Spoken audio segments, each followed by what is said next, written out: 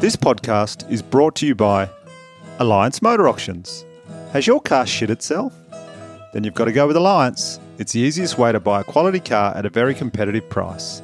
Located in Moorebank, New South Wales. Call 02 9822 7200 or visit www.allianceauctions.com.au. South Coast Window Furnishings. Have your window furnishings shit themselves? Then you've got to get in touch with SCWF. They service the south coast of New South Wales from Wollongong to Bermagui.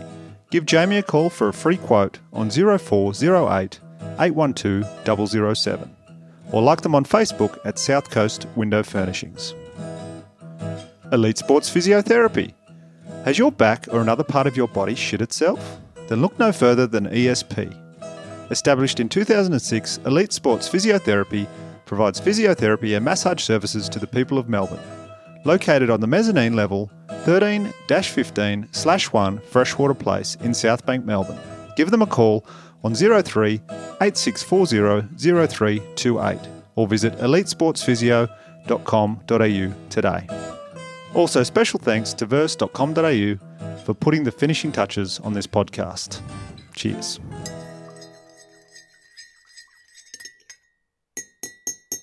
G'day. Thanks for taking the time to sit down for a listen. Or you might be standing. That's also great. Appreciate it. My guest this week is veterinarian Dr. Lara Davies. Lara and I caught up and discussed what it's like being a vet and if it's all puppies and kittens. Spoiler alert, it's not. It's definitely not. This is Taking It Easy with Daniel Connell.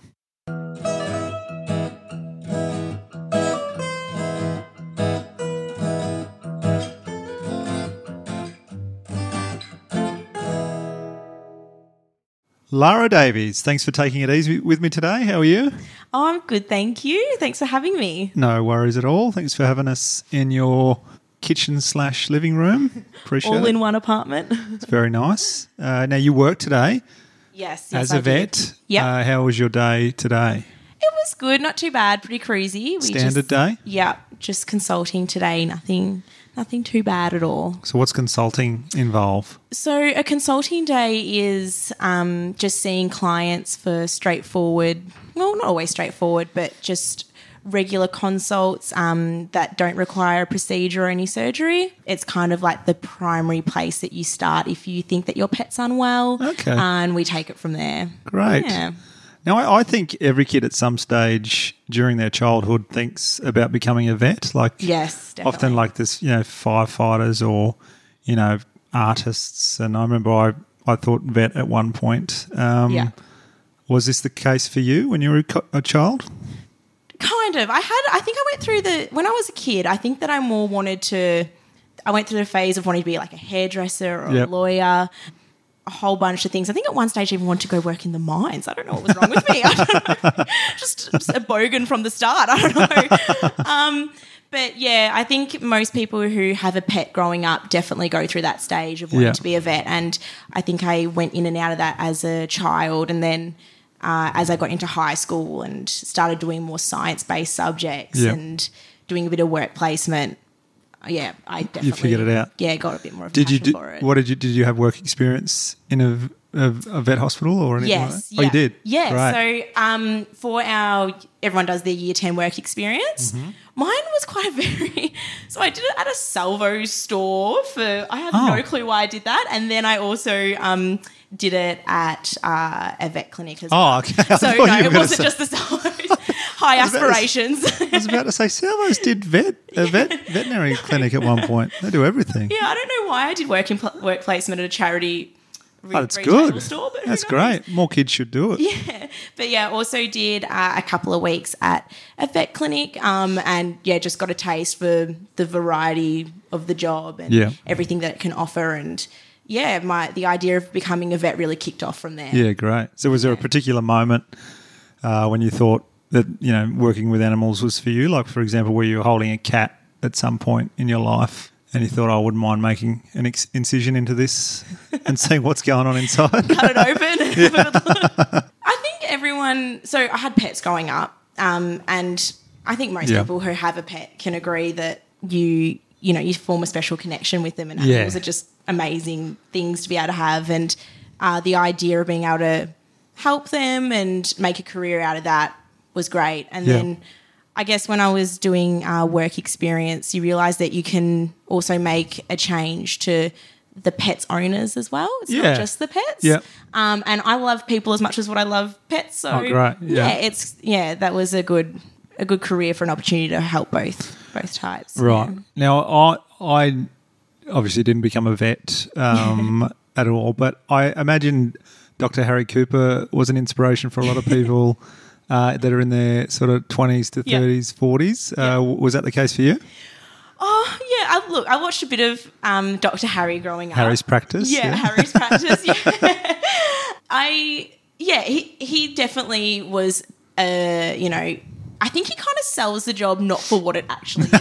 Yeah. And then, then I watched a bit of Bondi Vet, of course. That was more through the high school years. Of course, yeah. And, I mean, Dr. Were you watching Bondi Vet for the veterinary side of things or for Dr. For the bit of both. Probably more the Dr. Chris Brown bit. But but I feel like both of them, I'm not sure if they exactly represent what a vet is like now. I watch the Super Vet on SBS. I've heard about the Super Vet. Mate, he is amazing. Right. So he's great. I'm a bit addicted to a show called Rocky Mountain Vet with Dr. Jeff. Have you ever come across that before? I've discussed the one you just mentioned, and I think they're kind of similar where they're big practices helping people out by making things cheaper and on a larger scale. Yeah, definitely. I love it. Is he small animal or large animal? Everything. Absolutely everything, yeah. They're amazing when they can do the larges as well. I gave larges a shot. It was not for me. I think I'm just too small to be trying to move cows and horses and stuff around. Yeah. What's the entry level big animal? What is it? A sheep? Is that where it goes to once you get to a sheep? What's the changeover from small animal to big? So it kind of goes from, I think small animal is like domestic and of course, and large animal is more production. That makes sense. But I guess you probably some of our large breed dogs are the size of a small sheep, I guess. But I guess in small animal practice, I've been in small animal practice where people have pet goats and things that come in. So. Yeah. Right. Yeah. And how long did you study for? How long's the study process to become a vet? So after high school, it was a total of 6 years. So I did undergraduate in science and then the postgraduate DVM. I loved uni and I would go back if I could. It was great. Yeah. You're just really poor throughout uni. But besides that, it's heaps of fun. But I'm pretty... People say, you were at uni for so long, like 6 years, such a long period of time. But I have friends, especially people who came over here from North America to do the course, and they can be studying for 8 years or so to eventually get into it. And, they can rack up huge HECS debts and things through it. So, So 6 years and then you're a full... You can work anywhere? So you're fully qualified after the 6 years as a general practitioner. Right. And then if you want to go on to specialise, say, in, medicine or surgery or neurology, then you're looking at probably another 4 to 5 years of study there afterwards. Right. Yeah. What do you practice on when you're doing your university studies? Like, is it obviously doctors, people will donate their bodies for science? Yep. Is it people donating pets for science as well? Yeah, so the way it works is in your final year of studies, you work out at the University of Melbourne Vet Hospital. Right. And you shadow vets there, and if the owners say it's okay, you can practice operations on their pets with another fully qualified vet there watching. And if their pet does pass away, they can sign off for vet students to practice on them. You also have the opportunity, I don't think they run it anymore, but they had foster greyhounds there where they would house and try and rehome greyhounds. And in the meantime, we could practice like physical exams and, just non-invasive type things on them, like ultrasounds and stuff. But we would never do like a surgery for no reason, anything like that. Yeah, right. I see a lot more greyhounds walking the streets now with people. I think they're such a beautiful dog. They seem really gorgeous, kind-natured. And they're beautiful. I always kind of thought, they're not the prettiest of dogs, maybe, but they really have the best nature. Like, you know, when they used to, they'd have 6 vet students, you know, all trying to do a physical exam on the dog, and they'd just sit there and so well behaved. They'd never bite. They're just gorgeous. And whenever I see that I may be examining a greyhound for the day, I always get excited because I know they're just going to be the best patient. They're just the best breed. They're lovely. Oh, that's great. Yeah. Now, I've heard that being a vet can be extremely confronting. It's not all puppies and kittens. No. Was there ever a time early when you started, you know, when you first became a vet, you left university, was there ever a time early on where you had second thoughts about the decision you made? So when I was having different second thoughts, you know, trying to decide was I going to do large animals or small animals, I guess at the time at uni we had to do abattoir placement. Right. And that was, you know, very full on. Yeah, very full on. There was a stage where, you know, no gloves, sorting through pig guts, looking for parasites. And I thought, oh God, like nothing's worth this. Like, this is horrible. Yeah. You know, days out in farms, early morning, covered in mud, freezing cold, doing rectal exams on cows. Like I was like, this is just not for me. All for the cow. By the sounds of that. Yeah. And, you know, now there's even days in general practice when I found that small animal was more my thing.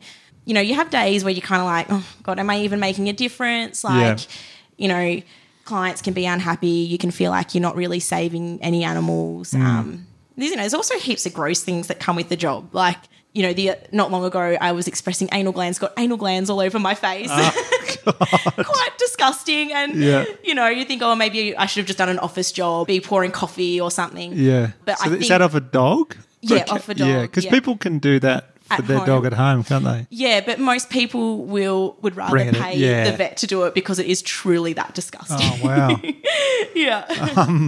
Well, this leads me well and truly into my next question. Yeah. Another thing I've heard is that the salary of a vet financially isn't what you'd expect. Like people, you see doctor, you study for a long time. There seems to be a lot of money involved within vet hospitals. Is there any truth to that it's not as what you expect? Yeah, so definitely. I think when people go to the vet, everyone perceives vets as being quite an expensive place to go, which is fair enough. I can understand that. But people are usually shocked when they hear about my salary. Right. It's very low. So first year out, I was on about $45,000 a year. It's about $24 an hour. Wow. And I was making more money working in hospitality during my university years as opposed to graduating. Yeah. You know, and it does go up, but the award-based salary for the maximum amount of experience for a vet is $34 an hour. So they can legally pay you that. Yeah. So having your own practice is maybe is that what a lot of people strive for? So generally places won't pay to the award. Like once you have some experience, you have leverage to be paid above the award. And I'd say experienced vets, you know, you can expect an average salary of about $75,000 to $80,000 a year, which is quite good, but like still you said, not far less than a human physician. Yeah. Do you know what the base for a human physician is? Well, as a comparison, I'm pretty sure I'd say they'd be in like, you know, over 6 figures. So they'd be within the 6 figures. Yeah. Definitely. Wow. I'd say, you know, their job, you know, you're working with humans, there's more pressure. But yeah, like you said, in terms of study and knowledge and things like that, you don't get jealous, but it's a little bit, can seem a little bit unfair. Absolutely. Yeah. Like that definitely surprises me because like vet bills can be astronomical. Anything you think about the vet, you think, expensive. I've got to take my dog to the vet. This is going to be pricey. Yeah. Same with like you go to the dentist. Definitely. You're going to pay a lot of money, but dentists would make great money. You know. Yeah, they make really good money. Yeah. I remember my cat when we were kids. Her name was Puss. We put a lot of effort into her name. Very creative. She would like to fight possums on a weekly basis. She was just an absolute. She came to our house feral. She just rocked up on the back door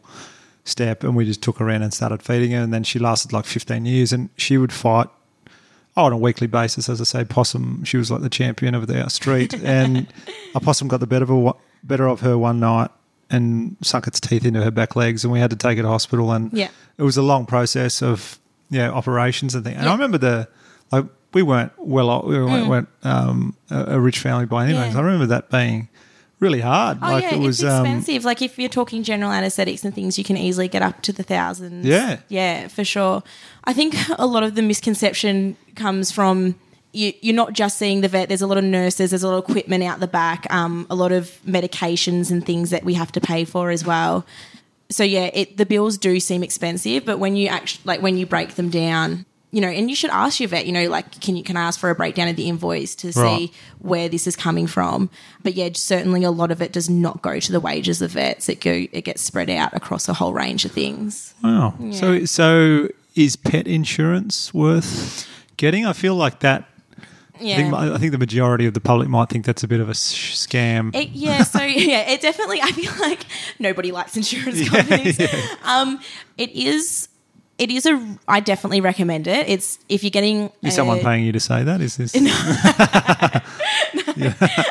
If you're getting a puppy, especially like a purebred, you know, who they're more likely to have some issues, I definitely recommend it. But yeah, just be careful. I'm going through something at the moment where I'm actually having to email the insurance company trying to get a client's claim through because they've literally misdated my history notes so that they could not pay her. So yeah, just make sure. Yeah, I know, it's actually ridiculous. So yeah, just read into cooling off periods and excess fees and how much per year they'll actually cover you. I just recommend doing your research, and if you get a good company, it's certainly worth it. Is there any that you'd recommend? Is there any that stick out that people have said? I can legally. I'm not sure if I can, but I'm happy to like RSPCA. Well, that's good. Yeah, you're supporting the RSPCA. Exactly, it goes towards a charity. Yeah. So get around them. Yeah, absolutely. Exactly. Yeah. Now, one thing I'm curious about with a vet is operations. I've always been curious because you've got to be able to operate on a vast array of different animals. Is it hard to just remember which one has organs in which place? And like, do you ever make incisions in the wrong spot and think, oh, hang on, this is a possum. The guts are down that end. You know, things like that. Is it hard to remember what goes where? Yeah, look, it is quite. There's definitely a broad range of species that you need to remember, but you just refer back to textbooks. Like, you know, in my job, I mostly just do cats and dogs, but throughout university, you know, you do cows, sheep, goats, pigs, birds, and you just look it up in a textbook and you just stick to basic physiology and anatomy. And you know what? Sometimes you just cut something open and you just need to go for it. And if you follow the basic rules of surgery, you'll be fine. Yeah. Right. And organs sort of generally in similar positions in all animals? So it varies in different animals because they have such varied diets, and so it can change where organs are and things. So like in a bird, they have very, very different anatomy to cats and dogs, say. Right. But cats and dogs are very similar. And then you got your cows and ruminants, they're quite different. They've got the four stomachs and everything like that. Yeah. But no, you adapt. That's yeah. What's the most common operation you perform? I was going to guess desexing dogs. Is that dogs? Can you do that with your eyes closed now? You do that many? Not quite. So desexing dogs and cats, castrations are so simple. Yeah. Like, I've been to quite a few farms where the farmers will just do their own castrations. Yeah. Spays are a little bit more difficult. Like if you're cutting right into the belly and you've got to go in and get around all the different organs and everything and not hit major vessels. So what's that? So that's taking the ovaries and the uterus out of a female. Yeah. Yeah. That would be the most common surgery that we see. Yeah, I remember because is it still common practice for farm? They put like on little lambs and things. They put the rings. Yeah, is that still a thing? Yeah, we had to do that through uni. Yeah, it's not very. I didn't like doing that. Yeah, so to explain it, you just put like a ring around. the sack basically. It's so horrible. You must be flinching talking about this. And then it just drops off eventually. You literally get you get this machine which allows you to stretch the rubber band over the scrotum. And then you this is a disgusting job sometimes. And then it's just a really tight elastic band around the base of the scrotum which literally just devitalizes the vessels and it turns into necrotic tissue and the balls literally drop off. Right. Yeah. You give them some pain relief to try and make yourself feel a bit better about doing it. What is the strangest animal you've ever operated on? Do you ever operate on snakes or anything like that? Not me, no. No. No. Now we've kind of moved into this thing of vet medicine where, people usually specialise in exotics. So there'd be an exotic vet who would all reptiles. Is that right? Yeah. The way you said that then suggested you might not like snakes. Is that? No, I think I'd freak out. Oh, you don't really? Yeah. I thought you'd need to not be afraid of any animal. No, actually, one of my nurses played a joke on me the other day and booked in a snake for me, saying that it had lost its feathers, something stupid, ridiculous like that. And she bought in her pet snake and pretended like it was going to be a consult just to scare me. So don't bring your snakes to me. What would a snake wouldn't have that many issues anyway, would it? Yeah, so they can have, I think. Well, we just learnt about pretty basic husbandry with snakes at university, and honestly, after university, I had no aspirations to ever provide medicine to snakes. But yeah, I'm sure they have their range of issues that they can get as well. But yeah, I'm certainly no specialist on that. Dogs love to swallow crazy stuff. Have you had operations where you've had to remove a golf ball or anything? I remember we had a dog when I was a kid as well. This is when I was really young, but it had swallowed about 4 or 5 golf balls. We lived on the back of the golf course and was just stealing them and then swallowing them whole. It was only a little dog, but it had a belly full of golf balls. It happens. Yeah, people come in say, my dog just eats stones just compulsively. And most of the time they will pass through. I can think of a funny kind of incident happened. A mum came in with her, must have been teenage daughter, and the dog had bouts of vomiting and, those the type of history questions where you'd think there could be something stuck in its belly that it's eaten. And so you go through and you ask them the usual thing, is there anything that you can think that this dog has eaten, anything that's gone missing? And they're saying, no, nothing. And the girl's kind of looking a little bit sheepish over the corner. And anyway, as you do, I went and did a rectal exam and pulled out a used condom out the back end of the dogs. Oh, no. And the daughter just went completely bright red. And so that's probably the weirdest thing I've ever pulled out of an animal. Oh, my God. Yeah. It's a mixture of so many different humiliations for the daughter. Oh, yeah. Oh, my it's God. Crazy. You're listening to Taking It Easy with Daniel Connell.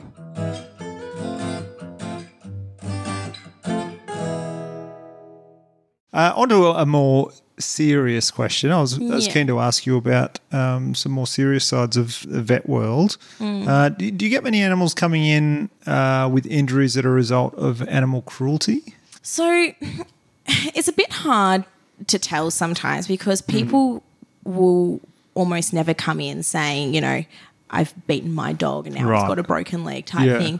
You need to, and this is the type of things you just need to kind of get experience to pick up on. Like if someone comes in repetitively for a dog that keeps seeming to get traumatic injury and things like that, then you start questioning, is this actually an accident or is this a sign of an animal welfare case?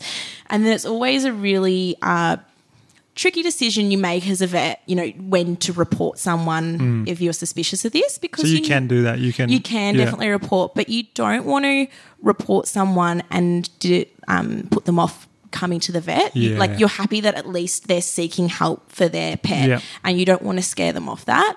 So obviously if you think that there is the possibility or if you're pretty sure that there's animal cruelty, we will report them. But at the same time, you just have to be careful about, you want them to at least seek veterinary advice if there has been animal cruelty involved. And is that the police or is there a particular... You'd go through the RSPCA. Right, you tell them and then...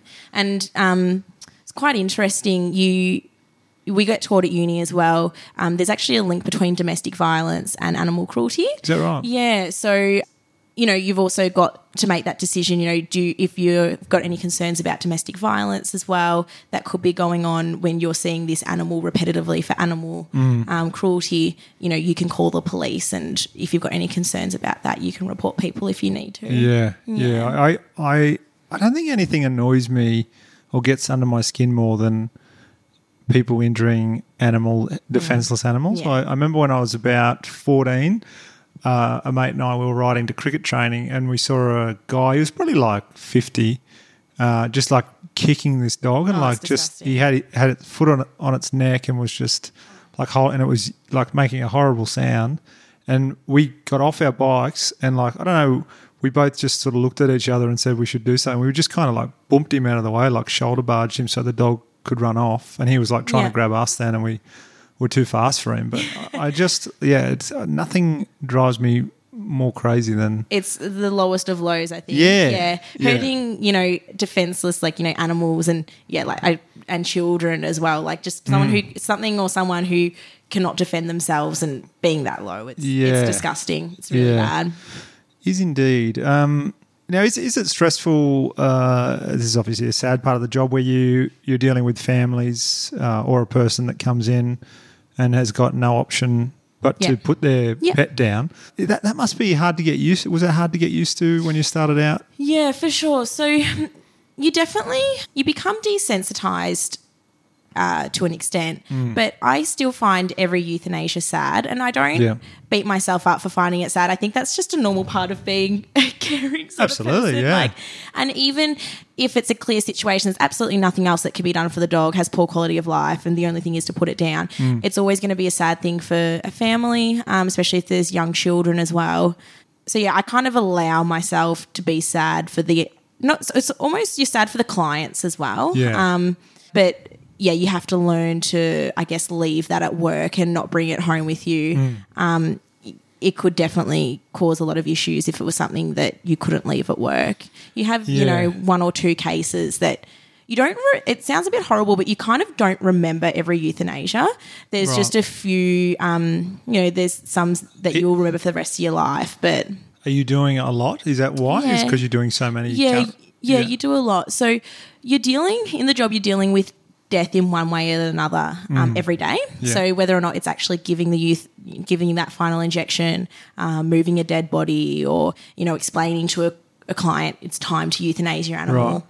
Yeah, it's something you're always kind of dealing with, and you try not to get too attached to every animal and every client. So I think that's probably why you can't possibly remember every euthanasia you do. As horrible as I feel horrible saying that, but you need to kind of protect yourself at the same time. Absolutely. Some people are so attached to their pet. For sure. Some elderly people might have a dog or a cat that is everything they have now. So you're kind of almost like a counsellor as well, getting them through that situation. Yeah, and that's a massive part of the job. And, we have students coming through our hospital and stuff, and I always say to them, you've got to love humans as much as what you love animals in this job, because you are definitely counselling them. Yeah. There's times in euthanasias where you'll be talking with them for, an hour at least, discussing, why we need to do this, and just trying to talk them through it. People will come in and say, got this dog with my husband, now my husband's gone and this is all I have left. And, or if their dog has cancer, maybe they've been through cancer treatment as well, and it can just be a really sensitive issue with them. So you need to counsel them through those things. Yeah. And so you feel you're dealing with it better now than when you started? Do you think? Yeah. So I think, it's just kind of comes with experience. I think in those situations there's never a right or wrong thing to say, but it's just more about being relaxed in those situations and feeling more comfortable discussing options. And I think just a lot of it's just being comfortable and trying to comfort people. And like I said, you do, in a way, I allow myself to feel sad in euthanasia, but not get attached to everyone and every pet, or else you just couldn't do it. Yeah. And I imagine there'd be a lot of vets that could have be their breaking point to quit. For sure. Having to put up with that all the time. It'd be quite, definitely. Especially if you just couldn't, get over each one. By case, you just think, Yeah. A big part of the job is, unfortunately, you're dealing with death and euthanasia a lot. And it's not for everyone, and that's fair enough. Yeah. And then when you hear that, and then you hear the pay scale, you're like, what? It doesn't really add up. But then again, you could say that for nurses and they're copying that same sort of exactly the healthcare sector. It's hard. We're on a bit of a Debbie Downer at the moment with my questions. We're just going to stay there for one more question, then we'll start to go into the upbeat stuff. But leads me to my next question. You told me this before the podcast, a stat that just blew my mind. I couldn't believe it. And that is that the suicide rates within the vet industry for vets is 4 times higher than the general public. I crazy, never knew that. I know, it's scary. It's scary thinking that so many of my friends are vets, and the thought of them being in that statistic is just so frightening. Thank God I don't know of I don't know anyone personally who has committed suicide within the veterinary community, thank God. But yeah, certainly many of my friends throughout uni, you know, there's a lot of anxiety, a lot of depression, a lot of people on medication for that. Do you think all that, you know, the lower pay, the high stress, the sadness with that comes with it is just snowballs, and that's what leads to everything? I think so. I think I don't know the reason, but I think there's multiple reasons, I guess, why suicide rates are so high in vets. I definitely think one of them is we see euthanasia as a positive thing very often. We see it as, you know, this animal has low quality of life. Like, you know, we're putting them out of their misery sometimes with euthanasia. Yep. So we almost see it, as like a relief for the animal to get out of a horrible situation. Yeah. And I think, I don't know, maybe some people reflect that within their own life as well. Is that spoken about a lot within the veterinary sort of fraternity? Yeah. There's an issue there? And is there is now. Okay. Yeah, right. It's becoming more and more of a thing now where we try and, you know, raise awareness of mental health. I guess another thing is we have access to so many lethal drugs, and we know how they work. Oh, right. Yeah, I never thought of that either. Yeah. I don't think the general public would know this. No. It's quite disturbing, isn't it? It's, sad. Yeah, and I think, like you were saying as well, the low salary, you often leave university with a massive debt. And, you know, I'd say income definitely is just another pressure on top of it as well. Yeah. So is there like a veterinary union that you're involved in that? So vets actually aren't covered by any union, which I find a bit of an issue.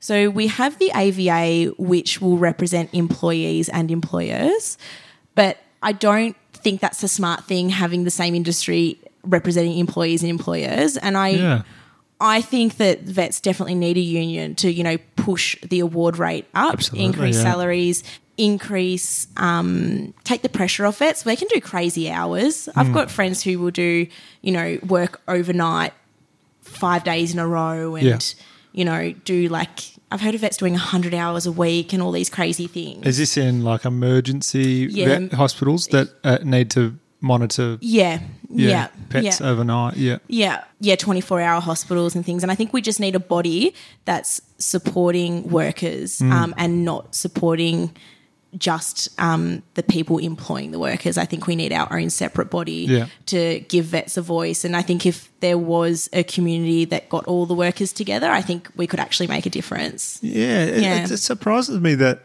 it is like that with the salary and that unfortunate suicide rate, because it's such a big industry and it seems like there's a lot of so many people have pets. Like I know, like having a dog now is. I know it's always been popular, but having a dog now is it's huge the thing. You know, everybody, the dogs, cats. I think people are having kids later in life now, so they'll often get a pet first. And they definitely turn into their fur babies. So you're the only line, but you know, to help the caregiver. The caregiver in that industry. And you know, I think that we play a pretty important role in the community. You know, people often look to us. You know, they say to us like, you know, this is our baby. Can you please do your best to save it?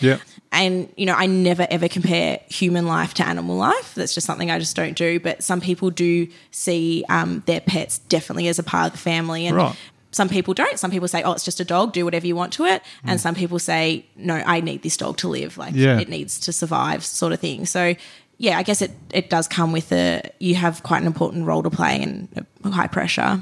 Right. Interesting stuff. Now, what are your thoughts? We're just talking about dogs and cats as well, with designer breeding, with so many, you know, there's so many animals sitting in rescue shelters around Australia. Do you think there should be more restrictions on breeding or better policies put in place? Yeah, so I'm definitely like a fan of adopt, don't shop type thing. Yeah, I feel like the general public is in that. Like I know friends that have got dogs in the last 12 months, probably 3 or 4 friends that have got dogs, and they all were rescue dogs. Yeah. I feel like the general public is starting to realise that the problem we have, and that, you know, it's still a beautiful dog. Yeah, I think there used to be this misconceived idea that, you know, there's something wrong with them, that's why they're in the pound, but they really make the best pets. Yeah. And like I was saying before, I can't advocate enough for greyhounds as they make the best pets. And we definitely see a lot more problems in the purebreds. And I get it, they're so freaking cute. Like, I love pugs, they're so gorgeous. And the French bulldogs, I get it, like they're adorable.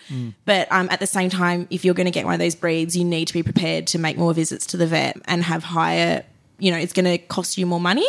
Is that because, like with designer breeds, obviously pugs, I can tell just from looking at one and listening to one move. How was that evolution? Yeah, How did they ever evolve? Yeah.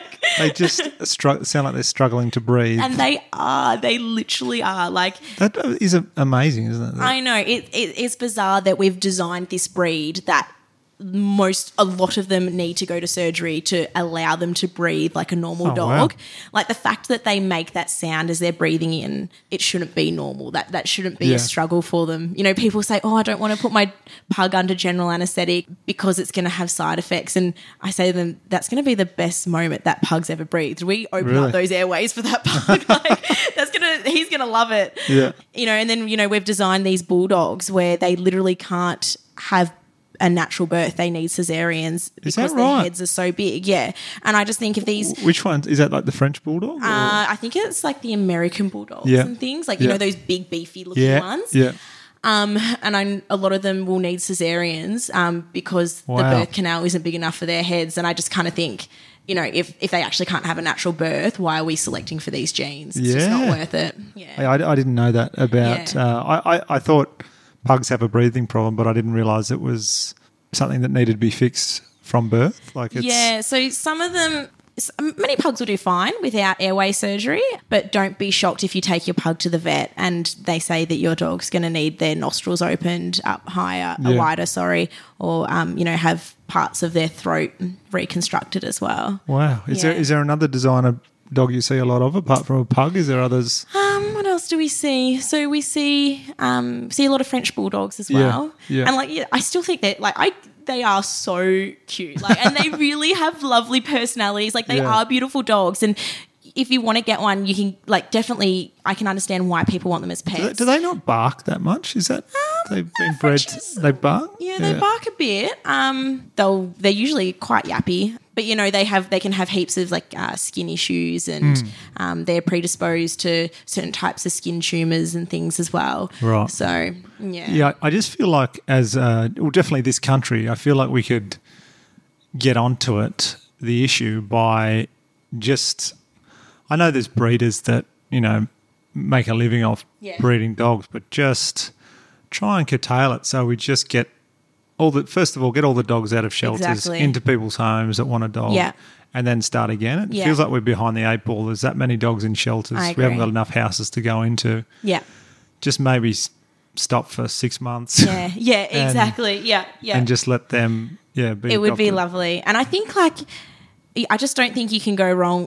Adopting dogs from a shelter, you're helping a dog to start off with that needs a home. And often they're mixed breeds and things as well. And you can't guarantee it, but generally they're just going to be a lower maintenance dog as well. Yeah, any shelter dog I've ever met that has been rescued seems so lovely. I don't know what they're thinking, but you can tell they appreciate the situation. I swear they know. They know how good they've got it now. Absolutely, yeah. You had an incident you were saying, you told me about when you were working in America. Yes, yeah. And a client wanted to clone their pet for $50,000. Isn't that freaking ridiculous? I have this thing. I try not to judge clients, but I'm sorry, I am judging that person. Who the hell spends $50,000 to clone a pet? Is it possible? Yeah. So there's a company. So I never actually met the client. It's one of my biggest regrets not actually meeting this person. I just love to meet who would actually do this. And you can go through this company, and the process is you get the dog in, you give it either sedation or like anaesthetic, and you take a biopsy, usually from its skin. Yeah. And you get, the idea is that you get a subset of cells there that you can send away to a company. They'll grow it in a petri dish. And when you want to, you take a donor egg, you inject the cells into the donor egg, and then you put the donor egg into a surrogate mother. Wow. Yeah, So you could have the same pet for ever. Yeah, so the idea is that it comes back as like the identical twin for that dog. Yeah. But I don't know if these people fully understood that it doesn't guarantee the same personality as your dog. Yeah, because it's like the nature and nurture thing, right? Yeah, so it's like about the environment that it's brought up in and everything as well. And the part that blew my mind so much about that was this dog was dying of a hereditary kidney issue. So I'd say the clone is probably going to have the same issue. Yeah.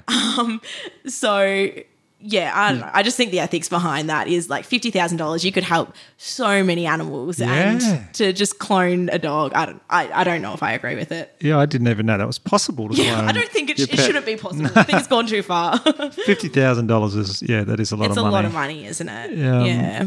So when you were in America, what were you doing over there? So I was like a shadowing vet in some specialty clinics over there. Okay. It was a really good experience. I was working in areas where there's quite a bit of wealth, and hence the $50,000. Yeah, exactly. Yeah. And these people, like, really, majority of clients there really loved their pets. They were definitely at the end of the spectrum where the pet was a part of the family. Right. And it wasn't uncommon for them to leave with really high vet bills. I was working in a section where like this is where the sickest animals were. Mm-hmm. It was actually quite funny working with American clients because they don't have healthcare like we do here. For themselves, for humans. Right. So I think they have more of an idea as to the cost of healthcare. So they didn't complain as much about the cost of vet bills because I think that they were able to compare it to human. Probably spending 10 times more on themselves. Yeah, that's exactly right. Yeah. And it's interesting you say 10 times more because they have shown these side-by-side comparisons of the same surgery in a dog and a human, and it is literally 10 times more the cost is 10 times more in a human in comparison to a dog.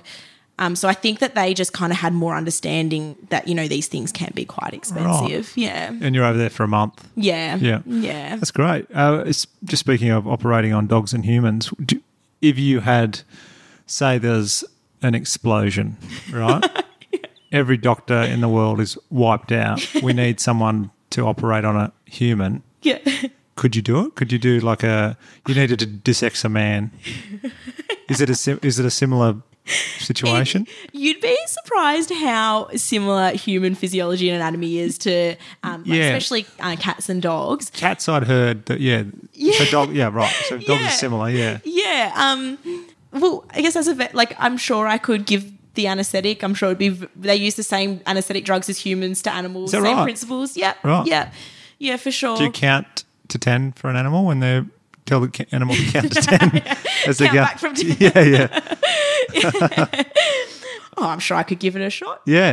That's good to know. Do you want to volunteer? No. No, thank you.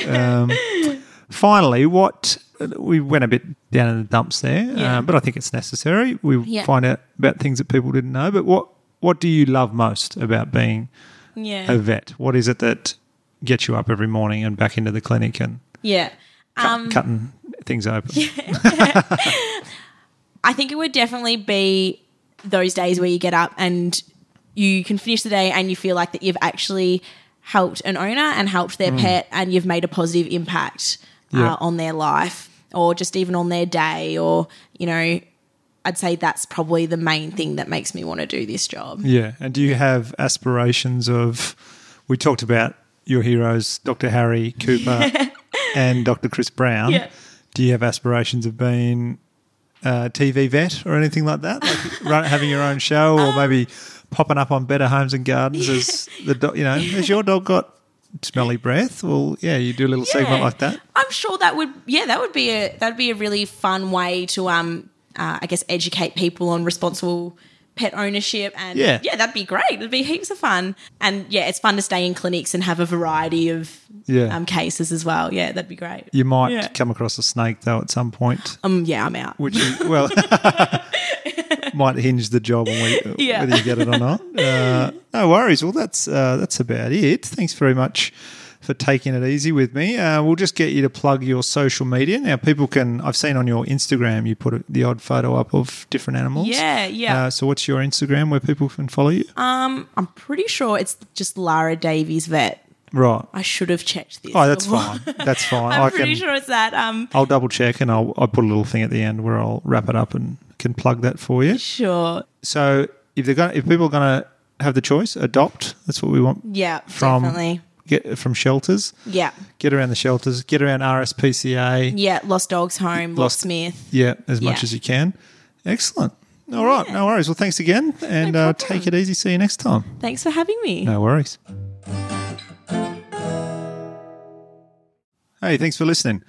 If you would like to follow or contact Lara Davies Vet, she can be found on Instagram under Lara Davies Vet. She's got some great photos on there for the puppies and things she deals with. If you enjoyed this podcast, please tell a mate or 20. If you're on iTunes, please subscribe, comment, leave a comment or a rating even. That'd be appreciated. For not iTunes listeners, steer them towards my website, danielconnell.com.au, and check the podcast section on that page. Also have a look at my gigs page. We've got a lot of shows coming up around the country. I'm doing a new show, Bit of Shush, at all the festivals. It's on sale now. And if you're on Facebook, you may as well head to my Facebook page, Daniel Connell Comedy, and give that a little like as well. That's it. Cheers. Take it easy.